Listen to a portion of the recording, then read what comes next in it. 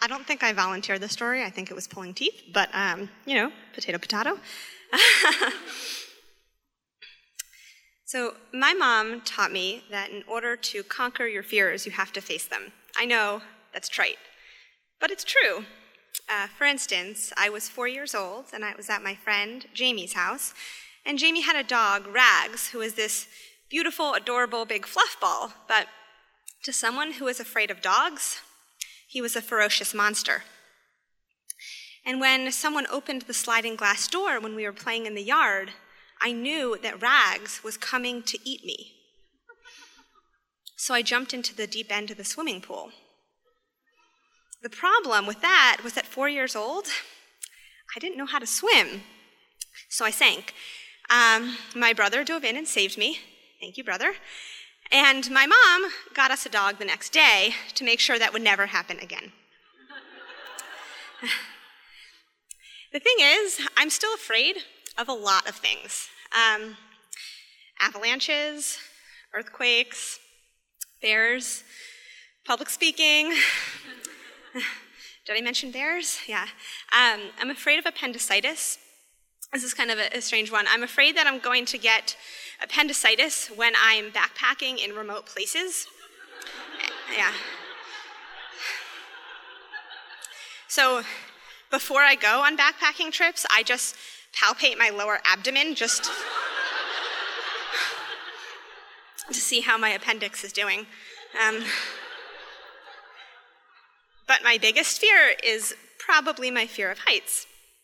So when I was studying in New Zealand, I decided I was going to conquer my fear of heights. I was going to go bungee jumping. Yeah, it was scary. So my friend Meredith and I, we go in her $500 car to Queenstown, which is the bungee jumping capital of the world. And her $500 little jalopy was held together by duct tape, literally. There was duct tape holding up the center console. There was duct tape on the bumper. There was duct tape on the side of the car. In the back of the car, we had a spare roll of duct tape that we secured down with duct tape. And we went to Queenstown and paid this outfitter so we could jump tandem off a bridge head first, plunging down into this ravine. So we're standing, face to face, and we're strapped in, and there's a bungee attached to our feet. And we're arguing whether we should jump on one, like 3, 2, jump, or whether we should jump on 3, 2, 1, jump. But it doesn't really matter because we're tied together, so if she jumps, I'm going with her. And we're about to jump, and I'm reminded of something a friend of mine told me. He had just been skydiving, and he said that when you're skydiving, everything kind of slows down, and it's peaceful and serene, and I thought that bungee jumping was going to be like skydiving. No. We jump, and I'm screaming the entire way down. I'm screaming into her face. But Meredith is about a head taller than me, so I'm actually screaming into her clavicle. And as soon as we're close to the bottom, the bungee just pauses for like a millisecond, and I take a breath. But then the bungee springs me back up, and I'm screaming again on the way up, and I'm screaming down. Gravity is relentless, and I'm screaming back up and down until finally someone comes in a boat and takes us and untethers our feet and puts us on land, and oh my gosh, there's tears welling in my eyes, and I'm talking a mile a minute to Meredith, and I'm so frightened, I'm so scared, and all I can think is, Meredith, I want to do this again. But Meredith and I, we're poor college students, and we're not going to pay $100 each to go bungee jumping again. You see, in New Zealand, the nice thing about being a poor college student is there's this culture of frugality. In Dunedin, the town that we lived in, the students there, they would have contests in the winter.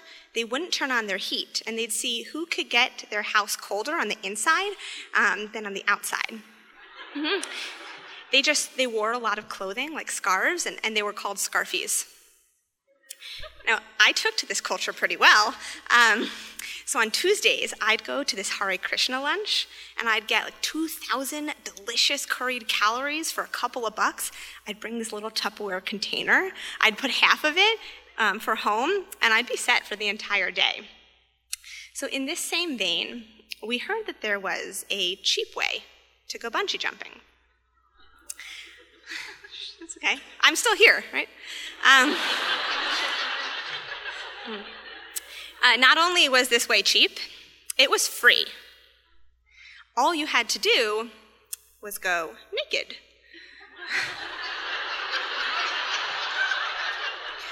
So Meredith and I, we go out to this other popular bungee site, and this site is on top of a mountain, so we take this cable car up, and we talk to the bungee jumping guides, and we get the last spots of the day, which are actually at night.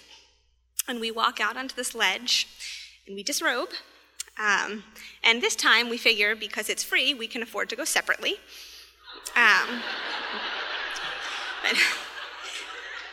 So, thank you. This harness is different, though, so we're not attached by our feet. This is a full body harness. And it attaches mostly around the torso, and there's a stranger putting this harness on me, and all I can think about is like, okay, shielding the ladies. But I put my arms down because, that's not helping the safety precautions here, and I just kind of look up to the right because I figure if I don't make eye contact with him, he's not going to make eye contact with me or them. It just full disclosure here, if it wasn't full enough. At this point, I'm not completely naked. It was cold, so I had my winter hat on, and I tied that around my neck.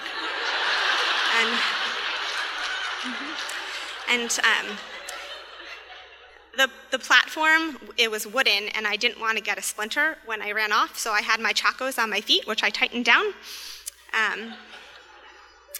And I gave my glasses to Meredith, and she counted down for me, 3, 2, 1, and I ran and jumped. And as I did, a cable car of tourists was heading up the mountain. And if you think that maybe they didn't notice, well, I hadn't conquered my fear of heights earlier that day, it turns out. I was screaming the entire way down, and up and down and up, but I didn't really care because the adrenaline was pumping and the rumor was true. It was free.